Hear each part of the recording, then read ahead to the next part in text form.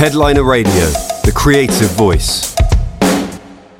Hi, this is Will Hawkins at Headliner Magazine at NAMM 2022 in Anaheim. And today I am talking to an incredibly talented singer-songwriter, Boston-bred, LA-based Kong with a period. Welcome to the show, Kong. Yo, what's up, Will? How you doing? I'm doing good, man. I'm just so thrilled to be back after everything being closed. It's been over 2 years since being at the last NAMM, and just like some sense of normalcy coming back. Mm-hmm. How did you spend the pandemic? Were you making music? Were you locked down? What were you up to? I went through some personal stuff. I actually was home in Boston, and then unrelated, right around the time the pandemic hit, my father passed. So I was home for a couple months, or I was, with him, and all that. So it's a very emotional time for me. And at the same time, sort of this flourishing moment as far as the opportunities.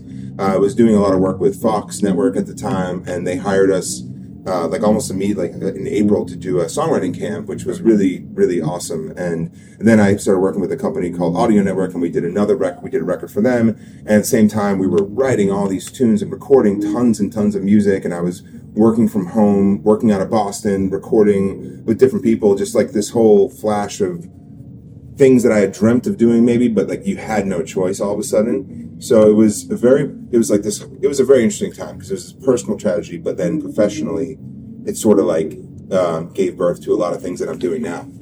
I can commiserate with that. I lost my mom a couple of years ago too, prior to. I'm sorry. So I'm sorry to hear about your loss too. Thanks, man. What kind of musical influence was your father on you? Well, my dad would. He'd give me a lot of shit. He's an Irish Boston guy, plumber. But one thing that he said that was very true, which was he's like, you got your voice from me. And because he used to walk around the house crooning all the time. He had a very deep voice. He wasn't a singer, but yet he would sing songs and make up lyrics to songs and just walk around with the singing like this and this low, deep thing. So I really attest a lot of that. And also just growing up, my father was sick at a very young age. Okay. So growing up, one of the first songs I ever wrote was about that. And so he's been such an influence on the style or the way that I create music and where I create it from, like the need. Right. Was there a conflict between your father and you as far as music concerned, or was it? Well, I don't think he really understood what I was doing. My sister had this great voice, and when we were growing up, and they were like, "You play bass though, and you play saxophone, like your sister's a singer." And I was like, "No, I'm going to be a singer." And a mentor of mine, a music mentor, who actually is the reason why I'm in LA today, since I was 8. Her name's Lisa Pimentel. Your old music teacher. Yeah. She brought me. She got signed to Warner's. Wow. When I was 17, my band was playing with her band. But I was like 13, and I was like, "Hey, Lisa, what do you think of this?" And she's like, "You got a great tone. Yeah. I love your timbre. Keep working at it." Yeah. And so I did. And then, but my parents always helped me, and they supported me to be a musician in the sense, but also blue collar roots means you got to have a job. So right. I went to college. I studied music. I came out and I was teaching. And I got signed in college to an indie out in Massachusetts, and I was on the radio a bit out there. I don't know if you remember BRU. Sure, yeah. There was a radio station out of Rhode Island that really, really helped us a lot. And and basically, but then I had to go and move to LA, and that was sort of, I was that early 20s thing. And so that, it's just, it was tough. I think my dad, he was struggling with his life as well, health. And so I always wanted to be closer, and he wanted me to be closer and stuff too. But he also, before he passed, I feel this very, so blessed because a couple years leading up, he would tell me, I'm proud of you. You did it. Right. You're out there and you're working and you're making money as a musician and you're supporting yourself. And he's like, he was just really proud of me. And that's kind of what we do it all for, in a sense. Right. A lot of us, at least, And what a gift to finally get there. I'm the son of an Irish cop, and I had a similar experience, but and there was some conflict there too. But for you to be able to finally hear from your father, "Hey man, I'm proud of what you're doing," that must have been really amazing. It was, yeah. And right before he passed, he was like, I want you to make it. That's I really amazing. want you to make Dude, it. that's Keep working. so... I really want you to make it. And so I still, like, he's the reason I feel like I had to write music in the beginning. Right. And he's still one of these big reasons. And my mom, too. I love Yeah. her to death. You know, she's like the angel woman who was like, you're amazing. Everything you do is amazing. You know? My mom and dad are similar, and I used to joke, like, if I was a serial killer, my mother would be like, oh my God, he's the best serial He's the killer. best serial No one's ever going to catch him. He's amazing. And then if I was president, my father would be like, yeah, but you're a Democrat. You know? Yeah, like you always had the problem. Always. Yeah. It's like how, you know, my mom's, I don't know about your family, but my mom's Jewish. And, Oh, okay. And like Polish, and I think that there's like this goofy, funny, like very, very loving thing, and just the way that she has it. Also a fear and neuroses, but you know, and the love that comes from that other side is kind of more critical, and the Irish Catholic, but it also, those together molded me in a really interesting way, which is why I even call it congregation today, because it's spiritual. Like I had a journey as a young kid from this religion to that religion, and started learning others, and you know, and so for me, this all is also very spiritual. You know, Yeah, I'm glad you said that, because I've spent the week listening to your music, which and is so cool. By the way, I really appreciate that. that's what I got from it. We talked before we started. When I first saw you, I was like, I don't like this guy, because he reminded me so much of what I'm trying to do. Yeah. And we talked about some of the things that you're like, yeah, I heard this guy doing something, and I was like, I wish I came up with that first. Yeah. But the more I listened to it and the more I watched you, the more I got over my own bullshit, and I really started hearing what you were doing, and the power and the optimism, and it's like going to church. It's like your songs, and the call and responses and the songs, and it's really hard for me to kind of even categorize what you do, because there's some real heavy pop that's there, but then there's some soul and there's some blues, and you really did a wonderful job weaving that all together to create your own sound. And it's like the Kong sound, and Thanks, man. I think you do an amazing job with it, and I can't imagine, like, with a band and seeing you live, I can't imagine like how powerful that experience must be too. Dude, thanks, man. Yeah, I hope we get to do it again real soon. You know? What's your live experience been since things have opened up?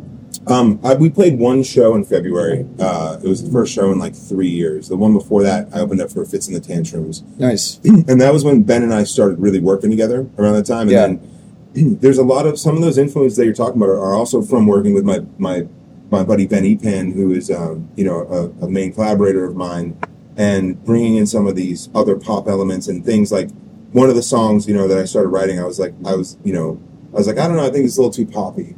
And he's like, dude, it's good though. It's just good. And then it turned into this very soulful tune, Make a Change. Yeah. And then Don Diablo loved it. And so we finished it up with him, and, finished writing it with him and stuff. And it was just like, sort of learning to just lean into what feels right and not have the parameter of genre necessarily. But yeah, the experience of playing live, man, it was a 4-piece. I just sang. A lot of times I play different instruments, or I'll play bass the whole time. I just sang. We had tracks. It was just massive feeling. Yeah. And it was such a good feeling to like let loose and just dance and move, and get all those people just singing along and stuff too. That call response thing is so important. What were some of your influences growing up? What was the music that was in your house when you were a teenager? A lot of the records, Queen Greatest Hits was one of my favorite records, and my sister and I would grow up and do dances and stuff to it. The Doors, huge record for me growing up. Yeah. The Doors. Yeah. And then a lot of jazz, a lot of different soul and R&B stuff. Miles Davis, or Greg Brown, stuff like that. And then a lot of Latin music as well. My mom's had a very close friend. We called him Uncle Phil. He wasn't our uncle, but he was Uncle Phil and Uncle Larry. And they were married, and Uncle Phil was Puerto Rican, so I learned salsa and merengue. They're kind of young. That's great. And then growing up in a very diverse community, I've been to gospel churches. I've been to temple. I've been to Christian church, Catholic church. So I think some of that all seeped in, and also the musical influences around those cultures. And I kind of feel like that's sort of where it hits home for me. It's like little pieces of those that really resonated along the way. And growing up in Boston, what a great music town. What were some of the venues that you saw early music with? I mean, saw music, Bill's Bar. I remember this one show randomly, like the Pilfers. Yeah. We were into ska a lot when I was in high school. And then like just the BCN River Rave, I don't even know what it's called now. It was called the Tweeter Center. Yeah. Right. Now it's called the Comcast Xfinity Center, maybe. amazing place. They have the lawn, and so that was like one of the big venues, and the Avalon out there too, which is now the House of Blues, I believe. Okay. But was a very special, very just fun, dirty punk rock venue. And then in Worcester, I don't know if you know the Palladium. Playing there a couple times, and then seeing bands on that same stage like Anti-Flag on that small stage upstairs, and just very tight-knit community of people that were also trying to do something positive, or speaking out about injustices and things. That's always been sort of a crux of like what is in my heart, Let's talk a little bit about the production, because what I've heard from you, it's so dynamic, it's so powerful. Where do you start? You bring a song in, is the song completed? Are you still working on it in the studio as you're recording? What's your process? It used to be write songs, bring them in, finish to a producer, and then start kind of, elaborating on it. Right.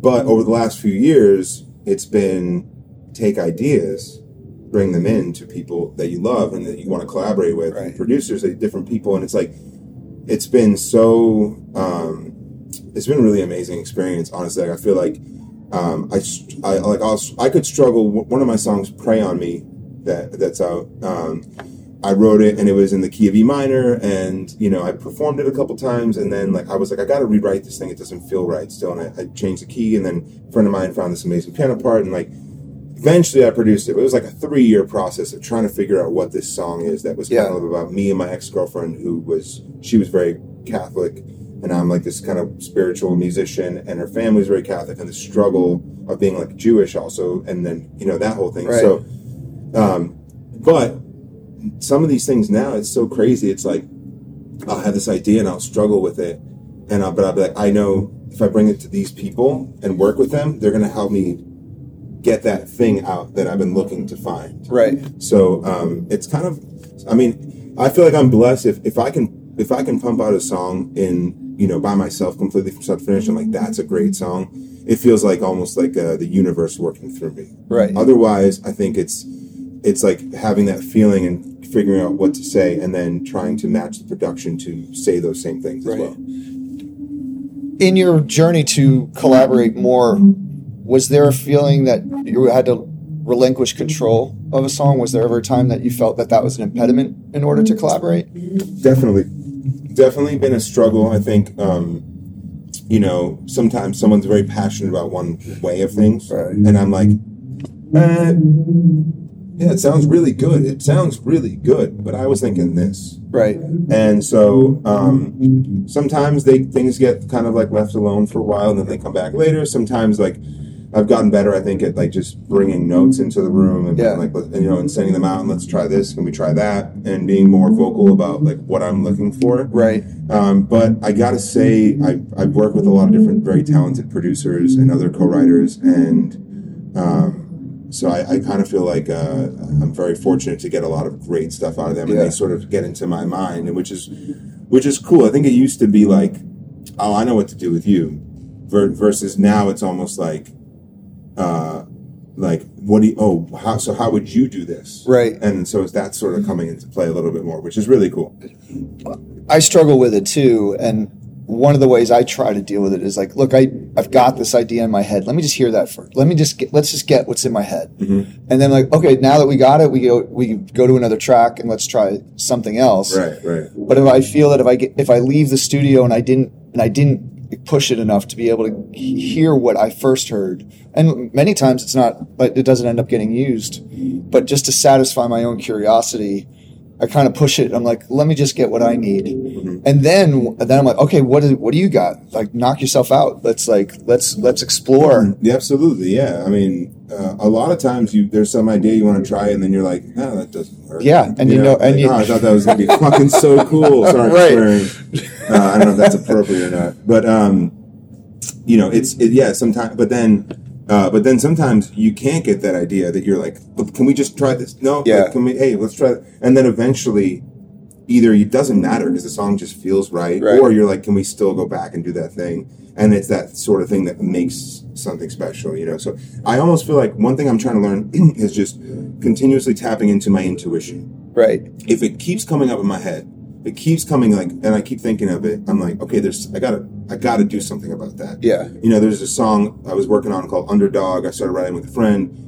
And all of a sudden I was singing the main melody, like walking to the liquor store or walking my dog, and like random times I was like, what is this? And I was like, oh, it's that song. And eventually I brought it into a couple producers and we've now started, and it's gotten so much. It's just I was like, wow, there really was something there. And I'm glad I didn't just ignore that intuition. Yeah. What do you have planned coming up? What's next for you? Well, I'm in the process of signing a record deal right now. Okay. And so that's exciting. And basically it's kind of just we're ready to go. We've got the 6 songs for the first EP figured out, 1 or 2 songs for the first single. We've got the 3 singles kind of figured out already. Yeah. So now it's starting to build, the visual concepts behind it all. Yeah. And the message behind it all and everything. And so that's really exciting because I released 8 or 9 songs last year. One was with a company, it was a sync record that we did for a company, super cool record. Yeah. It's being used a bunch. It's really awesome. And it was so great of an experience. British company actually too, Audio Network. And then we had the Don Diablo song come out, and then we had a cover of Billie Eilish's Bad Guy. And then we had another song that we had in some NFL stuff that we released on our own. But this is kind of the first time in a while that I feel like we're teaming up with the right partners and we're going to really blast this thing off. Obviously Don has his own amazing, career. And so we're very fortunate to be on his album and be featured on New Music Friday for that. Yeah. But as far as doing our own stuff, and we also have someone that continuously, the whole team is really cool. They continuously bring me back to the congregation, this outlaw vibe that I kind of have, and this blue collar vibe, and and the spiritual aspect, and they're not afraid of it, and they love it, and they're not trying to make me anything else. They're trying to take me and bring it to the world. So just figuring out how to roll that out, I think, over the next year or so with all these different tunes. And I did pick that up in on your social media and your videos, but sitting across from you and talking to you, you're the sweetest guy. Oh, thanks. It's just I can be a little scary looking on social media. I'm this big dude, but you're a big teddy bear. You you come the pictures and the videos are hey man, how's it going? It's but over the last week and spending time with you today, I've become a big fan. Thanks. I just think what you're doing is really amazing, and it's very singular. It's you've got different types of influences, but what you do is only you. And I think it's rare that you see people being able to make this stew of influences and then make it their own. And I just think what you're doing is fantastic. Dude, and thank I'm you a massive so much. fan Now. I really, really appreciate that. Well, I want to thank you for being with us today. Of course, yes. We're here in the JBL booth at NAMM, and my name is Will Hawkins, and this has been Headliner Radio, and we will see you next time. Thank you very much, Kong. Thanks. Have a good one, Will. Thank you, JBL and Headliner. Headliner Radio, supporting the creative community.